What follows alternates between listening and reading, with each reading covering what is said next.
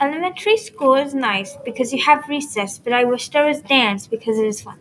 Middle school is cool because there are electives like dance, art, and FCS. But you have 8 periods to go to, and it is very tiring to get to each class, and you only have 4 minutes to get to each class.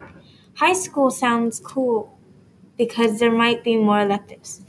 What would you like to change about the school?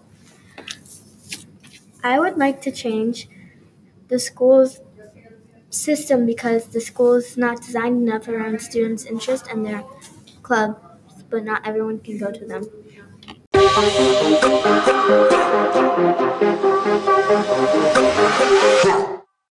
Why is this important to the school?